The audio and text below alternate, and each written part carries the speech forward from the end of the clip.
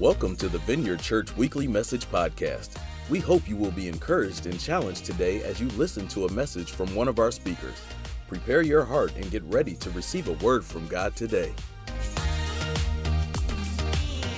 Ready? Genesis chapter 45.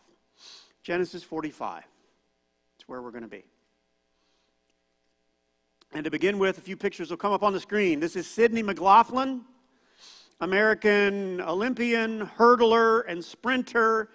She recently, just in July, broke her world record for the fourth time. I saw some of the track and field event on television. It's just remarkable. So she broke her world record again on a Friday, and part of her social media post on a Saturday included things like this. She said, "Praise His name." She goes on to remark, "Let's continue to push the bounds of the sport because with God, all things are possible." I use this as an example of an accomplished person giving credit to or acknowledging their Lord, their God, being public with their faith. Another example, it's not just celebrities that do this. Jeremy Johnson. Jeremy's the guy. Jeremy recently, by the way, Jeremy was in this tank. He's kind of a celebrity at the church because he's involved in a lot of things. But he was one of the guys in here helping to do baptisms during this service. But recently, Jeremy was diagnosed with a heart problem. And so they went in to do a procedure. And surprisingly, in the midst of the procedure, they found out that the expected problem really wasn't a problem. There was no problem. And so, long story short, as the doctors began to explain, well, it's possible to have a false positive in this test, Jeremy interjected and he said this. He said, "I had a bunch of brothers and sisters praying." He said, "I think it was an answer to healing prayer." Okay? So, yeah. Just another example of someone giving credit somewhat publicly to God, bringing God into the conversation. Next couple pictures of, you may have seen this remarkable motorcycle trike thing in our parking lot every once in a while. Jim Guesto's his name. He's part of the church, been a member for quite some time. So he builds these things and sells them, and part of every one that he makes, there's this giant cross on the back. And he's been asked, from people who are interested in actually paying, they're more than like $1.50 to buy one of these things. And he's been asked by people, "Well, yeah, I think I'm interested in one, but I don't want the cross on the back." And he says, "I don't build them without the cross on the back." And so it's another example of a person with a fairly public, right, willing to share, like, God is part of my life and I'm not going to keep it quiet. It brings up a question for us. How public is my life with God?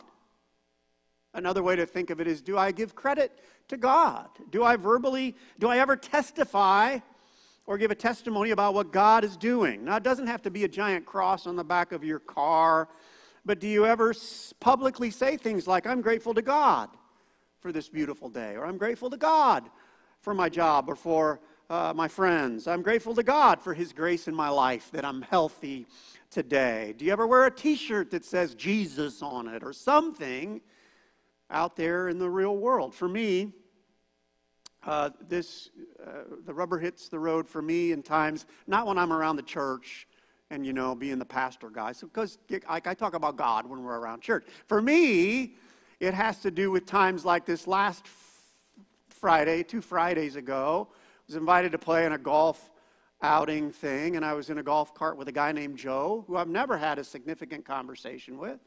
And we were doing "Hey, Joe, tell me about your life." And then he reciprocated and saying, "Well, Mark, tell me about yours." And for me, the moment of truth is whether I include, "By the way, Joe, when I was 20, I met Jesus Christ as my personal Savior, and it changed my life." That's, for me, those are the times. I said, "Yeah," and so I told Joe that. And just so you know, he didn't kick me out of the golf cart and say, right? It's just part of the deal. Are we bringing up God? Are we sharing our testimony? Are we talking about his faithfulness? I know some of us are doing this regularly and well. There might be other people. There might be other people that our minds kind of go to, well, my faith is a private thing. And I want to poke at that a little bit with a couple really important Bible verses. Romans 10:9 says, if you declare with your mouth Jesus is Lord and believe in your heart that God raised him from the dead, you will be saved. Oh! Luke 9:26, Jesus said, gosh, this verse is important. Whoever is ashamed of me and my words, the Son of Man will be ashamed of them. That's kind of edgy, isn't it? When he comes in his glory. And by the way, Jesus is coming back. Gosh, wouldn't that be a bummer? If you had a faith and you thought, oh, I'm trusting Jesus, and then he comes back and says, yeah, I don't even know that person. They would not talk about me because they were ashamed. Wouldn't that be horrible? Frightening. Ah!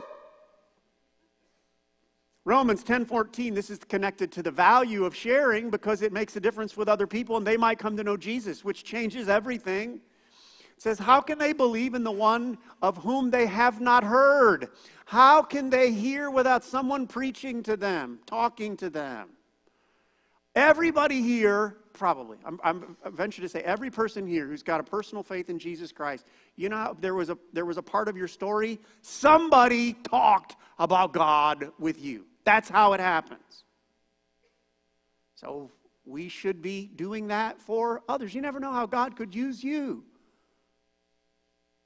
If we talk and share and testify how God can use you to change a person's eternity. So hold those thoughts. We're in a series. We're finishing it up this weekend about the life of Joseph. It's called Joseph Facing the Twists and Turns of Life. And today we're going to explore a moment where Joseph doesn't shy away from including God in the conversation.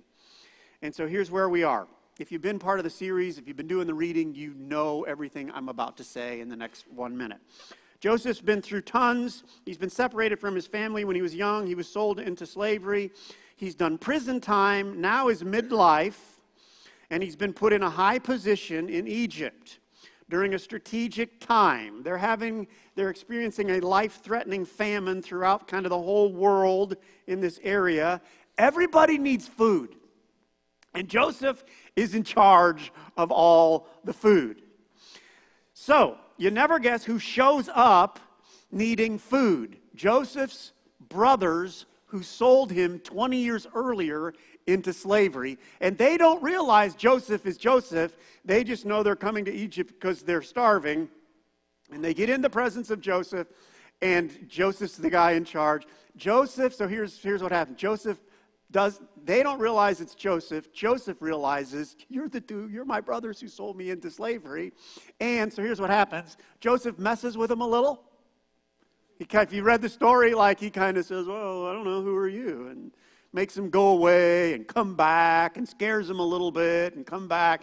But by I think it's the third time they come to his presence, finally, he's going to share with them, guess who I am? I'm the guy you sold 20 years ago. Okay, so that's the moment we're in. We're going to pick it up in verse 3, I think it is. Joseph said to his brothers, I am Joseph. Is my father still living? But his brothers were unable to answer him because they were terrified at his presence. Of course they are. They kind of feel like they're seeing a ghost, and the ghost is in charge, right? Then Joseph said to his brothers, come close to me. And when they had done so, he said, I am your brother Joseph, the one you sold into Egypt. And now do not be distressed and do not be angry with yourself for selling me here, because it was to save lives that God sent me ahead of you. For 2 years now there has been a famine in the land, and for the next 5 years there will be no plowing or reaping. But God sent me ahead of you to preserve for you a remnant on the earth, and to save your lives by a great deliverance. A few more verses. So then it was not you who sent me here, but God. He made me father to Pharaoh, lord of his entire household and ruler of all Egypt. Now hurry back to my father and say to him, this is what your son Joseph says, God has made me lord of all Egypt. Do you notice he includes God in the conversation? Title of the talk is Giving Credit to God, Joseph's Big Reveal. And I want to explore how we can be people who give more credit to God, how we can lean into opportunities to just share, testify about God's activity in our life. Let me pray. I pray, Lord, that there would be a ripple effect around our families, households, neighborhoods, schools, city, because of your Holy Spirit's activity over the next few minutes. In Jesus' name, amen. 2 ideas, ways that we will give more credit to God. First thing is this. We will give more credit to God by recognizing God's sovereignty in our story. Sovereignty, that's a big word, like by recognizing God's plan being worked out in our story. Verse 4, Joseph says, I am your brother Joseph, the one you sold into Egypt. But it goes on then to recognize that it was actually God sending me ahead of you. Now, what I want to do here is notice there's probably 2 realities in this moment that Joseph could focus on. He could focus on his brothers that sold him, or he can focus on the sovereignty of God who is doing things. Does that make sense? And I want to make a note. We do this every once in a while. Just recognize it'd probably be easy to spend quite a bit of time talking to his brothers about the fact that they sold him into slavery. Amen? Because that's not nice. Not nice to sell you. And so I just want to dwell there for a minute. It is easy for us to do that, to dwell on things that people have done instead of the sovereignty of God in our life. Anybody have a family situation that wasn't perfect? I'll wait till we all raise our hands. Right, that's the way. And so just pause and think about, let's just pretend there was just one dumb thing your family did that was authentically probably hurtful to you. Your parents didn't, your parent didn't show up when it would have been really helpful had they shown up. Right? Or you had a sibling who did something. I was thinking through my life, and I'm blessed to have had a good family and good parents. But I remember one time when my older brother, and great guy, except for maybe this moment, wasn't great, punched me in the face. Just punched me. It's the only fist fight we ever got in. And you want to hear the story? Sure, maybe. Okay. So it punched me in the face over a pair of pants.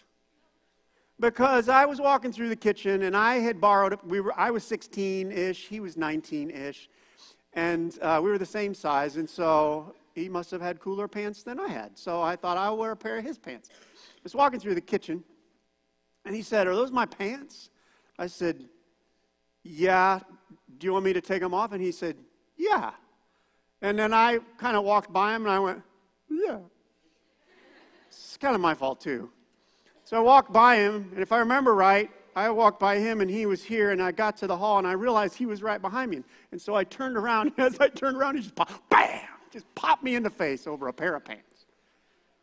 Then we did this for a little while, right there in the kitchen.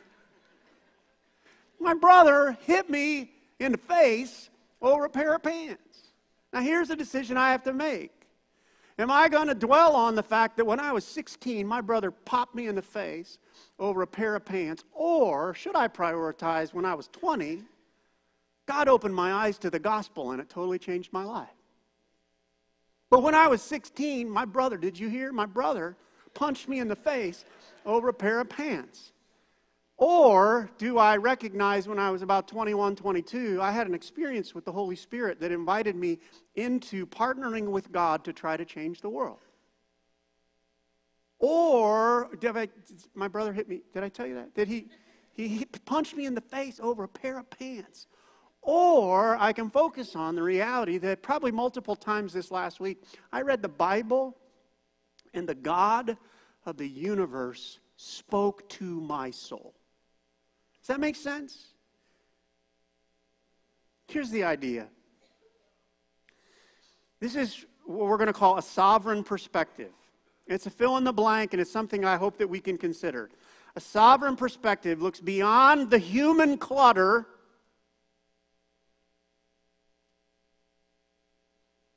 to appreciate God's activity. That's a sovereign perspective. That's what Joseph had. He acknowledged the human clutter, the stuff that his brothers did, but prioritized what was God doing. And I would submit to you this, if you could put that definition back up for just a second. Ready? That is what mature Christians do. That's what mature Christians do. I know a lot of us are trying to grow up in our faith. We're trying to grow up and follow it. That's what a mature Christian does. We see examples in Philippians 1:12. Paul, mature Christian by the way, gets thrown in jail by people. But he says in verse 12, Philippians 1:12, "Now I want you to know, brothers and sisters, that what has happened to me has actually served to advance the gospel." This is what God is doing. To paraphrase it, he says, it looks like people have screwed things up, but really God is totally in this, and a bunch of people in prison are getting saved. And it's not just Bible people. It's the friend I have who's right now pretty sick with cancer, and yet confesses, but God is teaching us to live day by day. That's the activity of God in the middle of it. Or it's the person who loses their job and recognizes God is still providing and He is challenging me to increase my prayer life. Or they're feeling alone and they're recognizing it's an opportunity to lean into my relationship with God. It's a sovereign perspective. So here's a challenging verse. You may have heard of this if you've been around church. And we know that in all things, God works for the good of those who love Him. All things. I didn't really look the word up, all things, in the original language, but you know what it probably means? Yeah, it means all things, to say. So just to clearly bring this into the room, a couple fill-in-the-blanks questions. Am I noticing God's big picture? That's what we should be doing.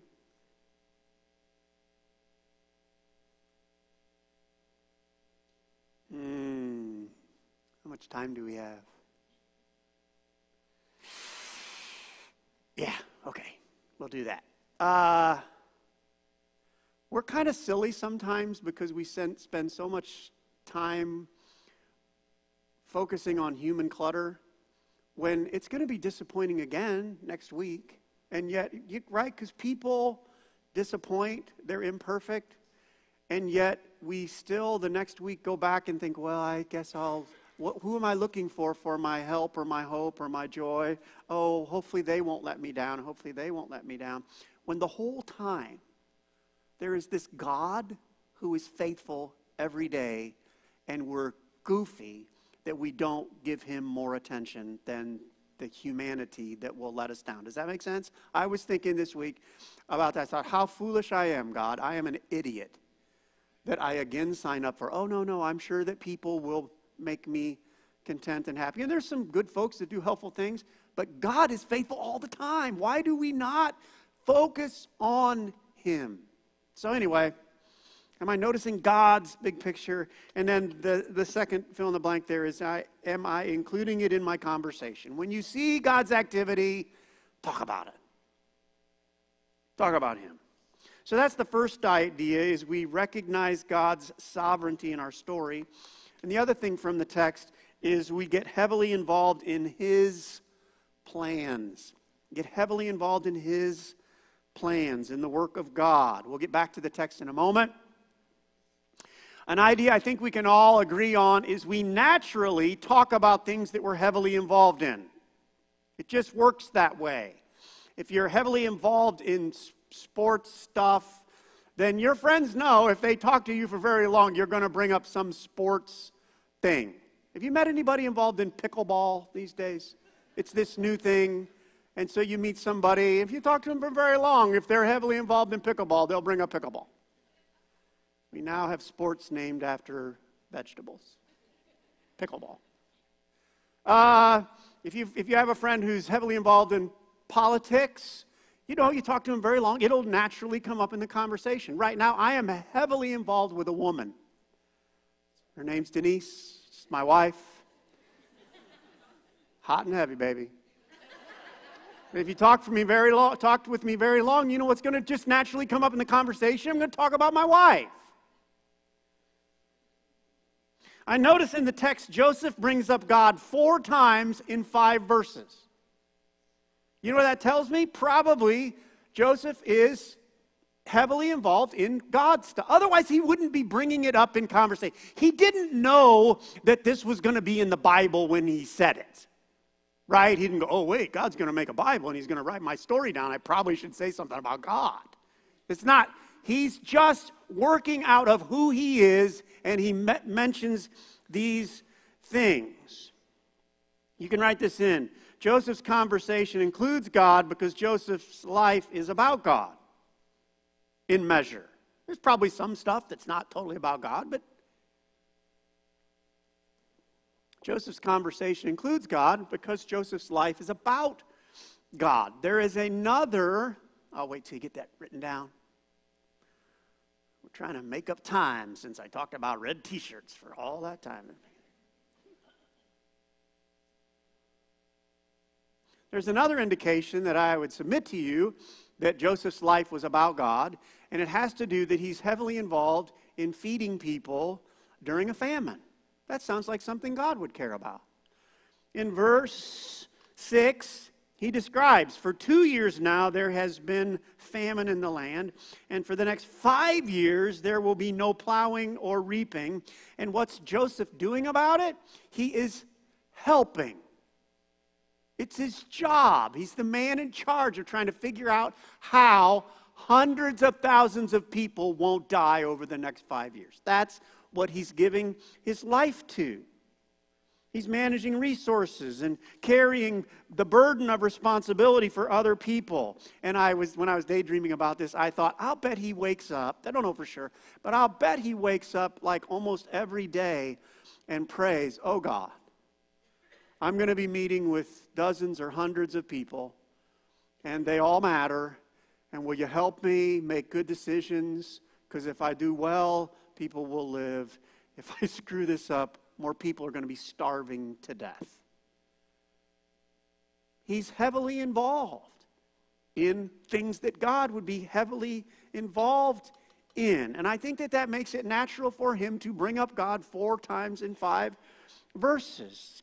Go back to one of our first initial people we talked about that bring up God. Here's Jeremy again, the world-famous postal worker and Christian around the Vineyard Church. And he brought up God in the doctor's office. And you might think, how does he do that?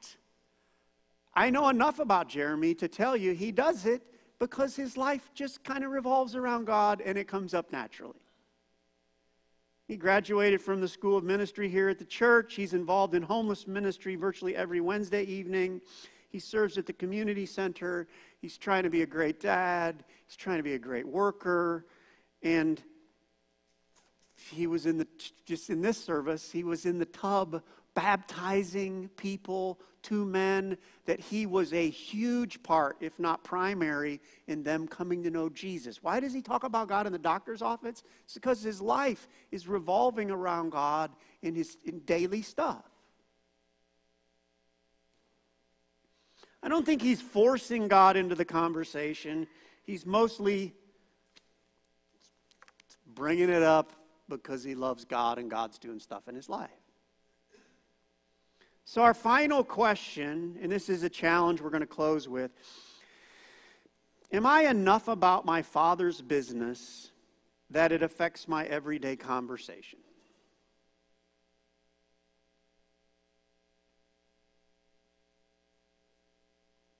Am I enough about my Father's business that it affects my everyday conversation?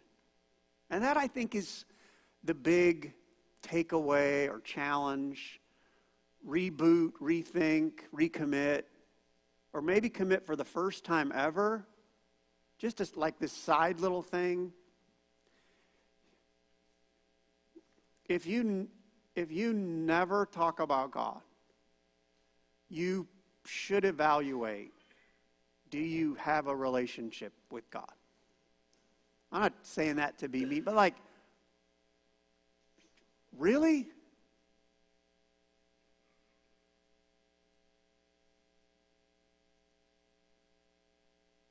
Oh, good news, God wants a relationship with you. Bad news? Well, it's good news or bad news. It's in your court. Did you know? Tangent, we're going long. Did you know? This is going to sound so snotty. Did you know that God is fairly fine if you live your whole life without him? Like, did you know he'll actually make it through all eternity without you? That this is not the way a lot of good pastors preach, okay? Good pastors say other things. Just to be clear on who God is. He is the creator of all things. He sustains everything just by his will. He has watched billions of people come and go.